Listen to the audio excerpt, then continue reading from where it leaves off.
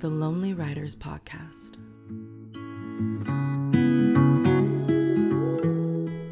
Where we're giving a big FU to the stigma surrounding the mental, emotional, and physical struggles that come with the writing process before, during, and after the book deal.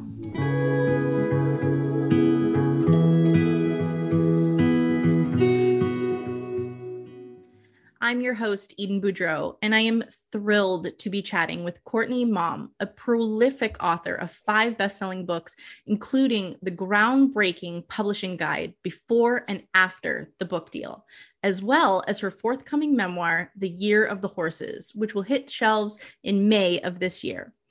A writing coach and educator, COURTNEY's mission is to help people hold on to the joy of art making in a culture that is often obsessed with turning artists into brands. Thank you so much for joining me today, COURTNEY. It's my absolute pleasure. Thank you for having me. Of course. I mean, I'm always excited to talk to people who have the wealth of knowledge to be able to put into a book about writing, because there's just so much to compile. And then also so excited to talk about other memoirists. But what I think I loved the most, because I first discovered you really organically, picked your book up off the shelf and fell in love.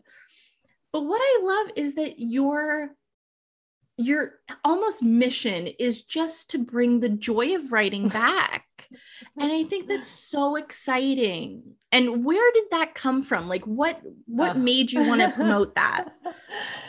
Well, that's an easy question, actually, because, it's not an easy question to answer and execute in one's life, but it's really clear to me when that all started. And it was simply from realizing a dream and having a book published. You know, this is one of the things I try to tackle in Before and After the Book Deal, my kind of publishing guidebook, is at least in America, I think it's a little bit different in other countries, but in America, whether you study writing, at the college level or you go on to get an MFA, it really is, I think, drummed into us that, there's a series, there's a series of steps, and some involve money or finding money, right? Getting an education, perhaps getting an MFA. If you don't have an MFA, go to the writing workshops, hire a developmental editor, work hard. This is a real American ethic, right? Work hard, make the connections, get the agent, get the editor, get the book deal. Generally, these things tend to be true in America. You generally, not always, need an agent, and you need to work really, really hard. But I couldn't find any resources telling me what to do when I actually realized that dream and got a book deal. And the process of having a book traditionally published with a commercial publisher in America and actually having had success with it, my first book was a kind of breakout success, was of course a phenomenally lucky, exciting, and fortuitous thing to happen. But it was also sort of psychologically, I won't say damaging, but fraught. Nothing and no one and nothing that I'd read had prepared me for what it would feel like, to have a publisher actually put me on an airplane, which felt like I knew that was a huge deal, pay for a hotel, huge deal, and then have 2 people at a book event who were just waiting for someone else. And nothing prepared me for, terrible reviews from strangers who didn't like the book's cover or who didn't like a protagonist, or, right. And it's fine, we roll with it. But little by little, I've published, I'm about to have my 5th book come out, and I've also self-published. I have chapbooks, and, I've done a lot of publishing in all different formats. And at this point with big publishers, micro publishers, the whole thing. And more and more, especially since my first book came out in 2014, I would definitely say within the last 6 years, there has been such a burden put on us authors to be our own brand ambassadors for a brand that we have not even developed yet. You know, these writers who have not become authors, for whatever that means. It could mean publishing in a literary magazine. It could be, you know, publishing an actual book. Before they even really know what their aesthetic is and what they're good at and what people think of their work, they're expected to come out the gate as veterans, you know, and have newsletters. People who don't even have books yet, you know, that they're supposed to have their kind of marks or their beats, you know, as journalists say, and to go on all the platforms, to go on TikTok and Twitter and have a really robust presence on Instagram. And, you know, those things, if you start interacting with those platforms in meaningful ways, and by meaningful, I mean that you're starting to make interactions there and engage with people and maybe start to publish content that's fun and drawing people in, this is going to take a tremendous amount of time. I mean, a tremendous amount of time. And unless you have successfully cloned yourself, how are you getting the writing done? And exactly. I sense in myself, I think I'm on a good side of it now. Writing before and after the book deal really helped. Taking some time to publish with small presses really helped me gather my, put up a shield around my creativity. But, you know, it's not, most people can't get, if they have the luck to work from home or have ample time to write, even with that great fortune, most people can't kind of sit down and work on fiction or dark, you know, hard memoir and then post a funny Instagram and it's not that permeable, you know, and the gatekeepers think it's really permeable and easy and fun, but it is work, and it's work that we're not paid for. You know, I don't know, except for, you know, giantly successful people who are getting paid for their podcasts. Most of us are going to be asked to do all this labor under the payment of what, if anything, we received for our book advances. And, you know, I work in marketing and branding on the side. And so it's sort of astonishing because I get paid much better in marketing and branding. And I know what it costs to hire a marketing specialist or a publicist or someone to do your Instagram content and all that stuff. Yeah. And, you know, I have had really all around great experiences with my publishers. I have been very lucky that way. And in fact, I haven't been too terribly pressured myself. I've been really lucky, but I work with, I'd say, if I'm working with 10 people, 10 writers, 9 of them, and maybe the 10th isn't saying anything, 9 just feel like, oh my God, I thought I wanted to be a novelist, but I guess actually my secret wish is to be a Instagram influencer. That's what my editor wants. How do I make that happen? Yeah. And but the thing is that the publishing can be, especially in America, it can be very stuck in its ways. And I have to say, I mean, say what you will about the advertising industry, they're very nimble, right? Like, you know, people all of a sudden want outdoor fire pits during the pandemic. They are going to find a way to get the word out about, right? Yeah. And publishing has not found a way to be that nimble. And I see a lack of nimbleness with sort of data analysis, and the numbers don't really play out that much. You know, even a simple Google search will lead you to many examples of writers and celebrities, especially, who got huge 7-figure book deals because they had, you know, 1 million, 3 million followers on such a place. And then the sales didn't follow.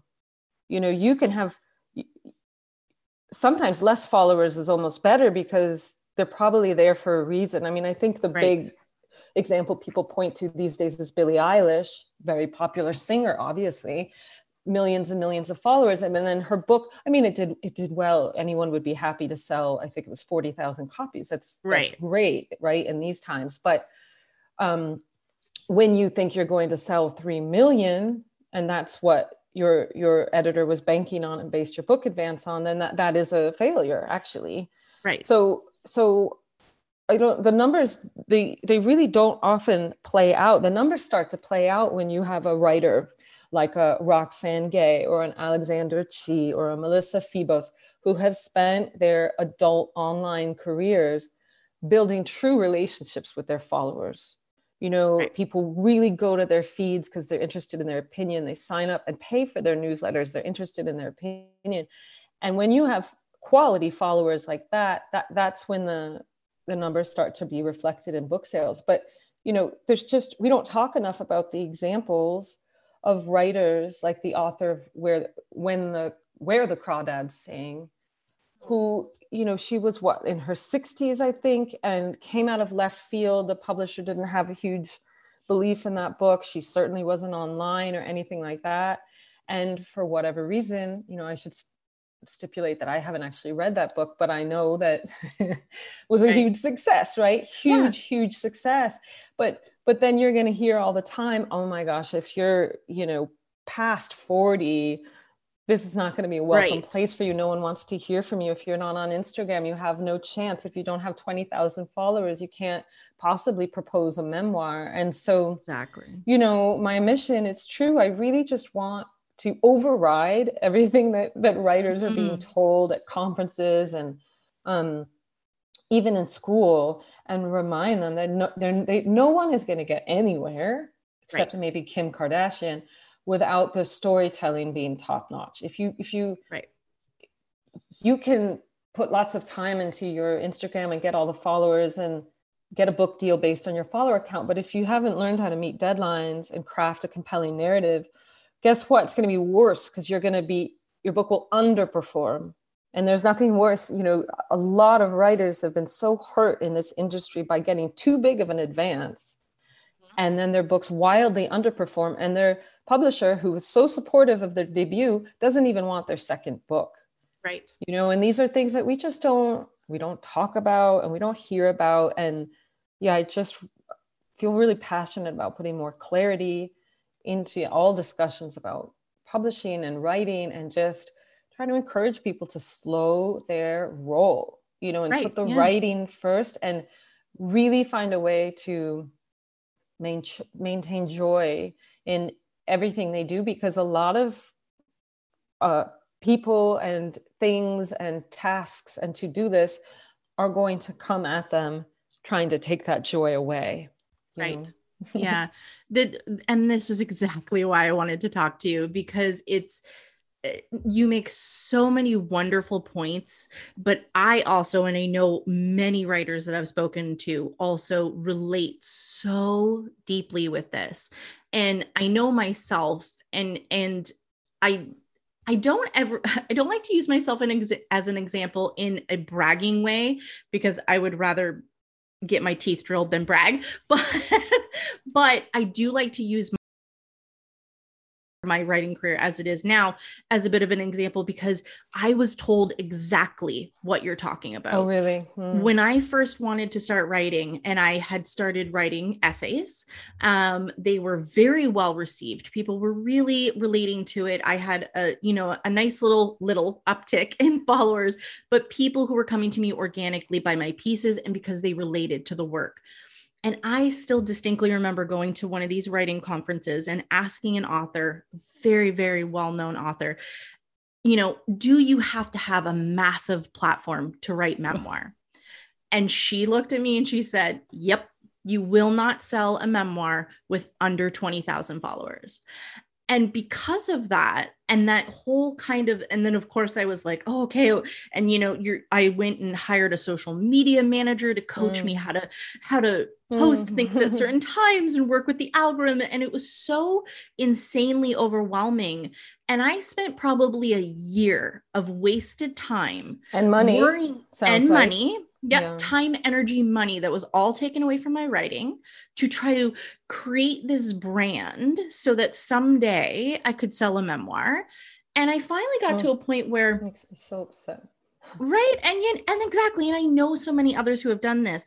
So then I finally got to a point where I had a good investment where I invested in a book coach and an editor, and she was fantastic. And she helped me prepare my proposal for my memoir, because I was just to the point that I was like, I just got to write this book. And I laid off the social media. I posted organically when it was something that I felt, was fun or I really wanted to talk about. And when I tell you that I not only sold my memoir on my own without an agent, and then within the same week signed with an agent on my own, because I finally just said, you know what? I don't fucking care about all of these, almost rules that we have to follow. I was like, I know my work is good enough. I know that I can put the passion and the drive behind it. I need to start believing in myself. And then once I do, someone else is going to. And like you, I'm publishing with a small publisher, and I agree. I am so excited because they have the bandwidth to stand behind you and to really say, we are your team. We are here to help you get out into the world. And though the process has not been perfect or totally easy breezy, stopping worrying about being this like marketing machine while I'm also trying to lay my soul bare in a book has made a tremendous difference. I'm so glad you shared this. I have so many follow-up points to what, one thing about the small presses is they usually aren't paying their writers enough to demand, start a newsletter, start a podcast. Some of the things that larger publishers feel somewhat entitled to ask of authors, because they're giving them, sometimes, not always, a pretty hefty advances. And if I can go back to the moment where you went to that author at that conference, here's the thing. If I had been the author, and I have been, this is probably the number one question people ask me these days. Can I publish can I get a book deal for a memoir if I don't have a huge platform? And most people have heard the 20,000 follower number. Yeah. What I would have said to you if it had been me was, you are going to be hit with the barrier of 20,000. You are going to be hit with, it's really hard to publish memoir right now. All of these obstacles. But if you're willing to have some flexibility about who you're publishing with, and you don't expect a huge amount of money, you'll find a way to do it. That's what I would have said. It would be a lie for me to say, oh, please, that's garbage. Anyone can publish memoir. I heard the same thing, and I had, a platform for books. And that also makes me want to share, I get very angry. I can't even come up with words. Like, what the hell is platform? This is a very old-fashioned thing, saying like, you need 20,000 followers on Twitter. Twitter is dead. My literary people don't want to be there anymore. Nobody's there. There's fun people at Instagram and then Book Talk. I see people my age. I'm 43, trying to catch up, and they're making these lonely videos, and 0 people are looking at them. So let's take a big step back and talk about what the hell platform is, and why publishers are insisting that it's 4 social media sites, when in fact, I have a friend just up the road. I use this example a lot because I think it's meaningful. He's not super present on social media. He's older, so he's on Facebook a little bit, but that's kind of it. His people are on Facebook.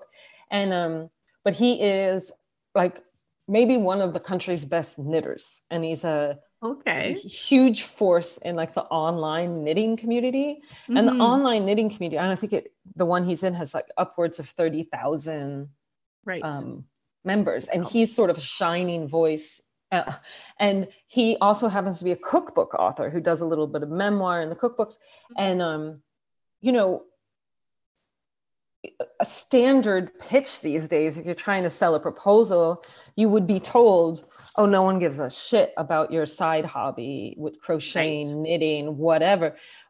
When in fact, he's so beloved in that knitting community that his books always hit the bestseller list, because his knitters show up and buy the thing. They're excited for him. And I have a book coming out in May, as you mentioned, that it's a memoir, but it deals with how returning to horseback riding got me out of a bad depression. You do not have to like horses or have ridden to appreciate it, but we'll see how things go. But like, I think that my horse people are going to show up, and I'm not shying away from telling my publicist, like, hey, let's go. We literally had a conversation the other day. I was like, I'm an active member in this like barefoot community. Like I do this anarchist thing where I don't put shoes on the horse, and there's 4,000 members, and like, you post something, they are there. I mean, like the gaming community, these underground, if you will, non-literary, if you will, because a lot of these people are very literary. I see more activity there than on Twitter or Facebook, which are just sort of cemeteries with smashed Heineken bottles all over the place. You know what I mean? So yes. So just like when you hear you need a platform and then you realize, gosh, I haven't posted on Twitter since 2017 and I have 13 followers, don't feel deflated. I should mention, this would be a good time to do a little PSA. I have a class. If you go to my website under classes, I have a class on, it is on building book proposals, but most of the class is about getting around this platform issue if you're not very involved with social media, and identifying your platform, both virtual and physical, that actually matters to you. Whether it's like you're a doula and you're heavily involved in the birth community, or you're a nurse and you speak at medical conference, whatever the hell it is. It's a class that can help you zoom out and just get all this garbage out of your head about social media, so that you can better prepare yourself. If you get the occasion to pitch something to an agent and they go, oh, no, you don't have 20,000 followers, you pivot and you hit them with, but I'm like wildly active in the tango community, and they're going to be so excited about my debut. It'll come back. Pivot back to what you had mentioned there about what is a platform, because I think that that's a really, really good thing for us to start unpacking this platform and the way that they've kind of framed it. So it makes it sound like it's our opportunity to get out there and it's our responsibility. But I don't even try to think of it as a platform anymore. I try to think of my social media as a way to interact, to connect, to network with my people. I'm worried about people who need my books reading my books. And so it's like, you make such a fantastic point, because we've started the process of working on the marketing for my memoir that comes out next year. And, they're asking you all the questions about your key audience. And I'm always going, okay, well, women and female identifying persons between the ages of 25 and 45. And then I was kind of stuck and I was like, okay, well, who else? And I was chatting with a friend and she said, well, the queer community, because you're bisexual, and people who are polyamorous, because I'm polyamorous. And so you have to start thinking about all of the facets of yourself that you're putting into your writing.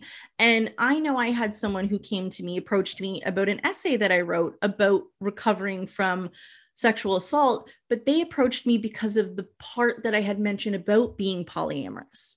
And they said, I've never endured a sexual assault, but I related so much to you talking about non-monogamy that I want to read more. I want to, so your platform, or whatever you want to call it, your community should be about, bringing those people in, the ones that you're writing for. Because I love that. Yeah, because that's what we're doing, right? We're writing for our community and our people. Well, even the word platform sort of entails an actual architectural platform that's usually raised above other people, right? In one way or another. And that's not the way to think about engaging with readers and potential readers. I mean, I think we should start calling it like an open house. What ability do you have to bring people from all different side doors into your house? So you have your polyamorous community here, you have essay writers here, you have people who have lived abroad here, whatever the hell it is. And and they come in and we have to start I remember what I was going to say.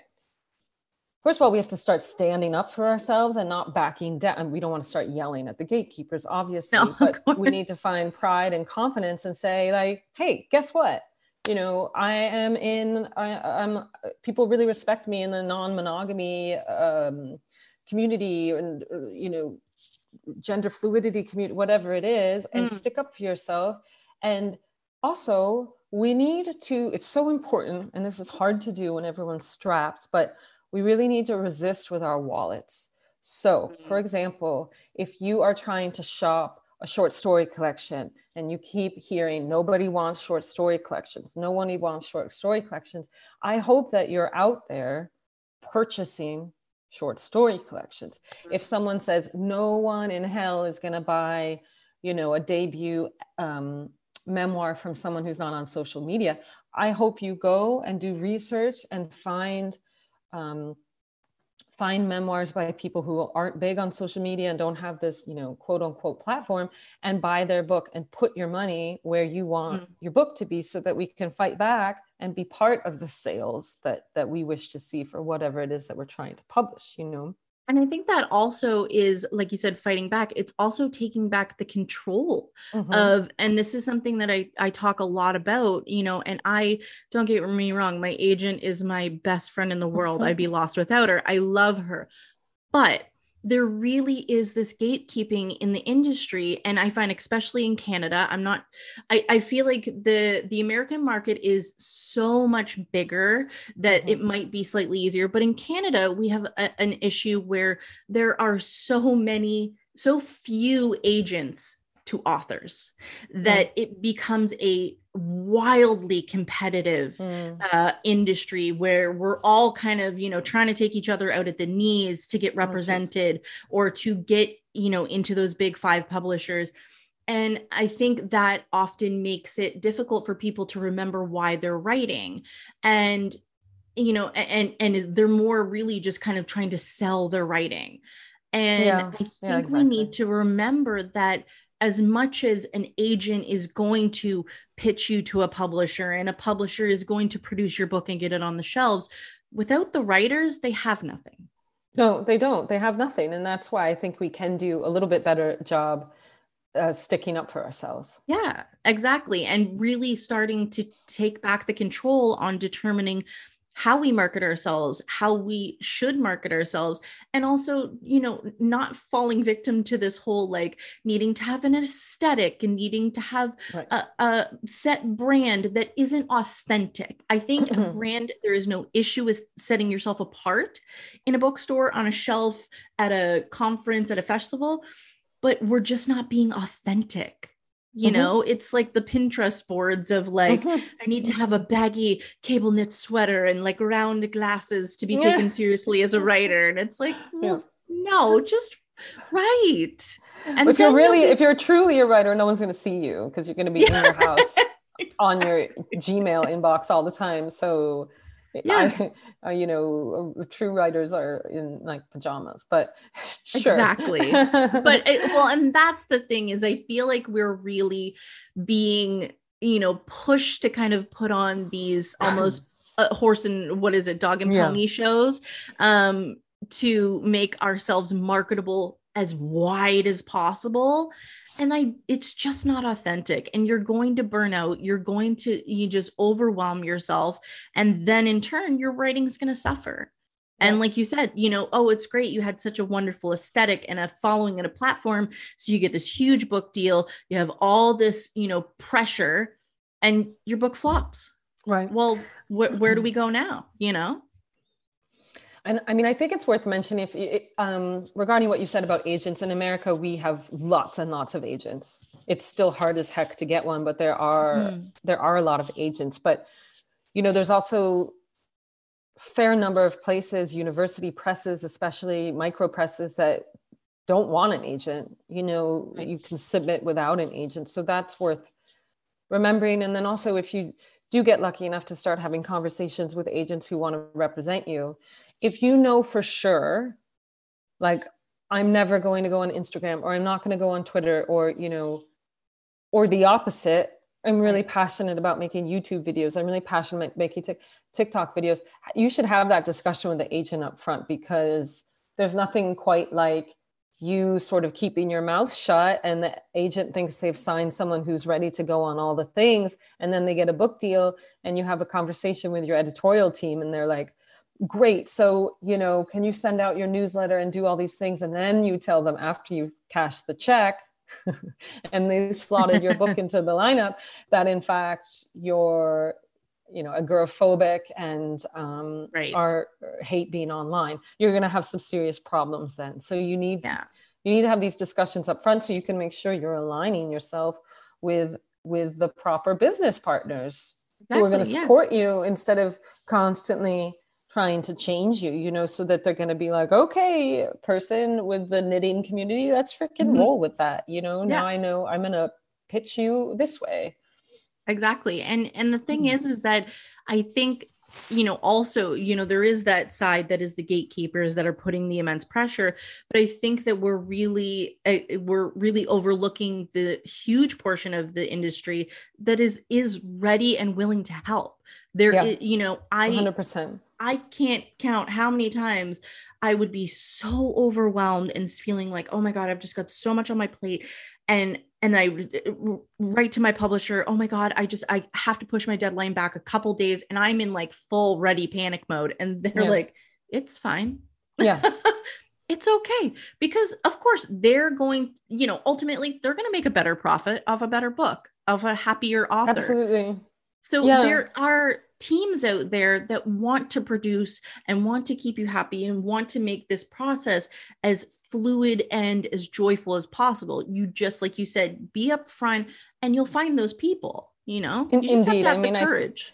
You do have to have the courage. And of course, often that courage comes with a little dose of professionalism. If you never, someone gave me a great piece of advice that was like, if you're a little unsure of the email you're sending, put it in the drafts and maybe sleep on it, right? When you are being honest with your publisher about something. I mean, if it's I need a little extra time, I need to extend my deadline, that's fine. But if you're having a real problem with a publicist or something like that, and you feel you want to be honest about it, which makes sense, generally, this is when you engage your agent, if you have one, to handle those interpersonal conflicts. Yeah. But generally, I think honesty is the best policy, and always remembering that the people on the other side are human and struggling with their own stuff and very busy, and they've been living through the same pandemic and the right-wing regimes all over the world that we have, and the environmental issues that we have. They're not immune to them. And that's always helps me when I'm not getting the kind of response I was hoping for. I always just think, well, I bet if I could see their inbox, it would be pretty overwhelming, and that's always helps me. I think that is really important to know. We're all really in the same boat, and there are so many wonderful publishers, wonderful agents and editors out there who they're doing their job because they want to see our kinds of books on the shelves just as much as we do. So I think that's wonderful. I'd like to circle back to talk about your memoir. I fully believe that we all put the same amount of emotional labor into anything we write: memoir, nonfiction, fiction, coloring books. I genuinely believe. But in that, when we're writing memoir, when we're writing anything that is touching so closely on raw and vulnerable personal experiences, I think that there is an added dose of that emotional labor. And especially you're talking about how the Year of the Horses was about coming out of a depression. How did you find that process? Did you start writing the book while you were still in that period of time, or was it a while after? How did that book how did that seed start to grow? Yeah. Thank you for this question. I don't know that I can be brief in my answer, but that's okay. It started, I think it was 2017 or so, that I started really struggling with mental health. 2015, I guess it was. I've struggled with chronic insomnia, and something just started to shift with my hormones where I truly stopped sleeping for months, and medication couldn't get me to nothing was working. And I dropped so much weight, and I'm not a large person to begin with. And I was just I couldn't drive. I was so sleep deprived. My relationship with my husband and my daughter, who was only 2, everything was completely unraveling. I had a book due that was big book contract. This was the commercial publisher. And I missed my deadline. I am like type A Virgo. So to me, that was a huge failure. Long story short, I ended up kind of a last ditch effort, taking a riding lesson. When I was 6, 7, 8 years old, young girl, I rode and I absolutely loved it. Kind of came to an end because my parents divorced, and just a bunch of different things. The money situation changed. And I took that riding lesson. I think I was 37 years old. So it was a good 30 years. Yeah. And it completely offered me the portal that I needed to things that I need the runway of the memoir to express, but generally I was a 37-year-old wife, mother, writer, all of my safe places, like including my vagina, by the way, which is so viewed when you're pregnant and birthing and miscarrying, right, which happened afterwards. And then my writing, which had been private, and then all of a sudden was public in a very public way, because again, the book had been a success. I have felt no privacy anymore, and I couldn't get my mind to stop spinning, and I couldn't even have privacy in dreams because I wasn't sleepy. But when I found horses again, everything became muffled and quiet and private. Because if you don't still your thoughts around an animal, even if they're what we call a bomb-proof horse, you're going to have problems. The horse might spook, or they feel your nervousness when as you're approaching. And it saved me. It saved my marriage. It saves my relationship with my daughters. It saved my writing. And so how that book started was I ended up pretty quickly going from just kind of standard group lessons to polo, kind of out of nowhere. Wow. I mean, the book gets into this arena polo, which it's polo, but it takes place in an enclosed space, and it's a lot cheaper and more accessible and less classist than the grass polo that most people think. If they know polo, that's what they think of. And I was almost 40 by that time, and I wasn't like gifted or anything. I fell off a lot, but I just kept coming back to it and back to it. And it was like this necessary medicine. And so I wrote an essay for the New York Times about learning polo as an almost 40-year-old. And I got such wonderful response from people I never expected to hear from. A lot of mounted police women and policemen wrote me. A lot of people in the military wrote me. A lot of women, of childbearing age or who had children wrote me and said, fuck, this makes me want to get on a horse, or this makes me want to take up gymnastics again, or fishing, or whatever the hell it was. And it took me a while, like a lot, and that was 2017. I had 3 books come out after that, so it just sort of filtered around in me. And I originally tried writing it as a novel. I always start with the wrong form and eventually find my way. And one big decision I made was that when I had a draft that I knew wasn't great, but I just felt like I couldn't go any further. We were at a place, because I have both larger commercial publishers at this point and smaller presses, where my agent was like, okay, well, if you want actual money, in another big book deal like you've had in the past, you're going to have to clean the hell out of this and really commercialize it. Or we can work with Maisie, who's my editor for Costa Alegre, which came out with Tin House. And I said, Maisie's the only one who can help me with this book. I know that I won't get significant money, but it's worth it for me because she knows me. We've already worked together. And I know that she'll see this vision. And so that was kind of a first decision, which I mentioned because I didn't put money first, which I think was necessary. There's so much. This was right about when there was a reckoning with racism and whiteness in publishing. So a lot of heads were rolling, many of them deservedly so, right? There was huge turnover. But Maisie was just sort of a safe, like a redwood at Tin House. You know, I didn't feel like she was going anywhere. So that was kind of a big, important decision. And, you know, shared that first draft with her. And she was like, I can see it. You know, this is not the draft, but I can see it. And then it was, she's just, I just, working with her is truly incredible. She knows me really well. Mind you, this is someone who doesn't like horses. She's pretty scared of horses.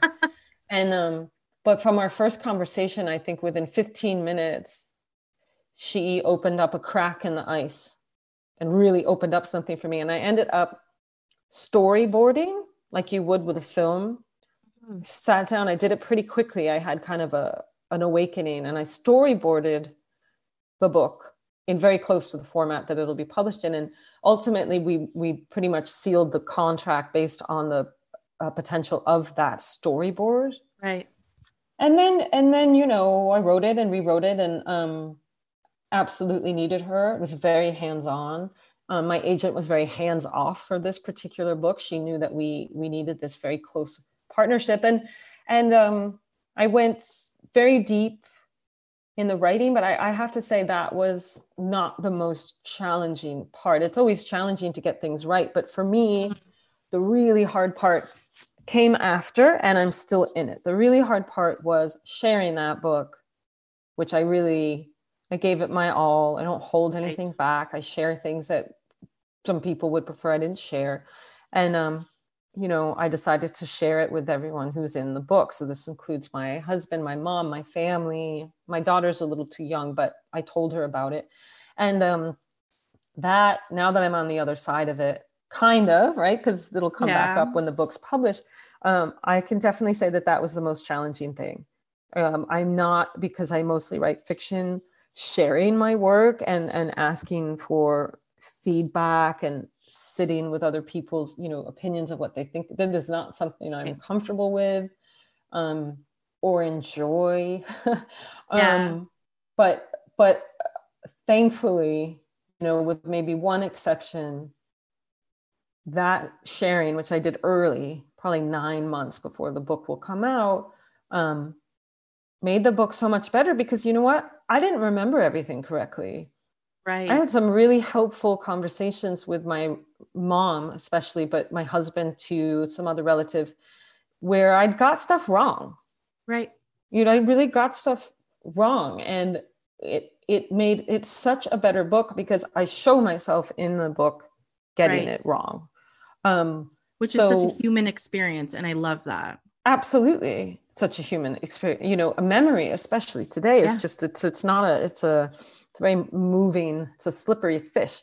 So that, looking back, was probably the bravest thing. Very hard. And then, you know, there'll be other hurdles, like how is the book going to be received? And will my family, who have basically given me kind of the green light, will that light change? If the book does well, will it change if the book doesn't go well? You know, I can't really tell if that green light will hold. So, and of course there might be people, kind of secondary, tertiary characters who change how they feel about you. So, you know, it's an ongoing thing, but, you make a wonderful point there, and I'm not happy that you're going through that, but I'm happy that we get to discuss that, because you know, I do talk a lot on the podcast about the emotional labor during the process and all the things we go through, but you make such a wonderful point there, because especially with memoir, you know, it's hard to kind of see what's coming when you're in the middle of it. And I think it also hopefully can encourage some people who are going through their own depression to have the courage to say to people around them, like, I'm not well. Yeah. you know, because your actions can be misinterpreted. You know, I know that when I was struggling, I was just always shouting at my daughter and snapping at her, and I just I couldn't see it. I didn't have the clarity of mind that I have now. When now I'll say to my daughter, like, mommy has quite a stressful week. Like, I'm sorry if my energy this week is this or that. I think you might see me on my phone a lot. I try to tell her where I am kind of emotionally, so that if she sees me on my phone, she doesn't say to herself like, oh, mommy doesn't care. Well, she might say that, but at least I've tried to tell her I'm in pre-publication, honey, and this is what it looks like. Yeah. But I think that what you're doing is you're advocating for yourself. And I think as parents, it's so seldom that we do that. And I think the generations of parents that came before us and before them, it simply wasn't an option. You were a parent, you were a hero, you were not a human. Point. You weren't a person. You're talking about compassion, you know, and compassion can take a hard time to, I mean, I know that I think that this book will bring me closer to some of the people I feared sharing it with, you know. I love that. Because I have new compassion for them. And that's beautiful. And, you know, in time, I think that them being able to see the inner workings of what you were going through and what, you know, the way that your mind works, I think that in time, it also helps them find the compassion for you too. So I think so. We shall find out. Yeah. It's all, you know, it all comes out in the wash. But there'll still be, you know, Ralph Stevens, John III, who's going to be like, I don't like horses, so didn't read this book, 1 star. Right. You know? or I didn't like the shade of green on the cover. Like I hated the typography, 1 star. Yeah. Yeah. People are really passionate about font, so be careful with that. Yeah. It's too late. Oh, okay. Wonderful. Well, I'd like to close out our chat today with a segment that I like to call our weekly fuck yeses. So what it is we're going to share our fuck yes moments from the last week or so. Okay. Basically, where something unexpected or expected went really, really right. And you're going to take the opportunity to, you know, you deserve to celebrate it. So what would you say was a weekly fuck yes for you? Well, this is a great and welcome question, because I run a collaborative learning program called the Cabins. They're collaborative retreats for artists, and we usually do these amazing group retreats, and we haven't been able to run one since 2019. And we just wrapped up our first kind of comeback group retreat yesterday. It started Friday, and anyway, it's 5 days long, and we brought 6 artists to the woods here, and everyone was, you know, vax boosted, the whole thing, and we just decided to freaking go for it. And it was, I love it. You know, I'm biased, but it really felt like a phenomenal success, and I watched people make beautiful bonds that I think will be lifelong. And the idea of the Cabins is that everyone who comes teaches the other artists something in the discipline of their choice. And usually it's not something that they identify with their profession. Like, we've had people teach pasta making or Buto movement or capoeira or whatever. Wow. And so we learned all kinds of new skills this weekend, and people were challenged, and we went to some deep emotional territory, and it was just, no one wanted to leave. And they're sharing beautiful posts on Instagram, and it makes me feel really good, because it's a total labor of love. I mean, it is non-profit. I love it. I love it. And it's something that I often think, God, I don't have time to run this. But it made me feel like, keep going. This is really special. And so that was my fuck yes from last week. The Cabins. It's called The Cabins. Happy. And the website is thecabinsretreat.com. And I'm not sure when this is airing, but we have applications opening March 1st for some amazing solo residency programs. So go to thecabinsretreat.com. Yeah. Oh, that's fantastic. I love it. And If you, the listener, would like to have your weekly Fuck Yes featured on an upcoming minisode, write into the Lonely Writers Podcast at gmail.com. I think that we all need to start celebrating a little more. So that's fantastic. Thank you again, Courtney. And can you let our listeners know where they can find you to keep up to date on when your memoir is coming out and the cabins and all that fun stuff? Yeah, absolutely. So I think the easiest thing is you go to COURTNEYMAUM.com. MAUM is MAUM. And if you subscribe to my newsletter, there's a little button. It's free, and I think I only send it twice a month, but that's where I put everything together. The news about the cabins and upcoming appearances and classes that I teach. My website remains kind of the easiest place to interact with me. So fantastic. That's awesome. Well, thank you again. And we're all so excited. Hopefully we'll get to talk to you again close to the release. I would love that. Your memoir. And thank you. Thank you so much for having me. I really enjoyed this, and good luck with your own memoir and sharing it with the people who are in it or close to the material. Thank you for having me, Eden. Thank you so much. I appreciate it. If you enjoyed this episode, please don't hesitate to rate and review us on Apple Podcasts, Spotify, or wherever you are listening. And if you would like to show your support, please head over to our Ko-fi page using the link in our show notes to make a donation. This show is a passion project, and without your support, we couldn't make it happen.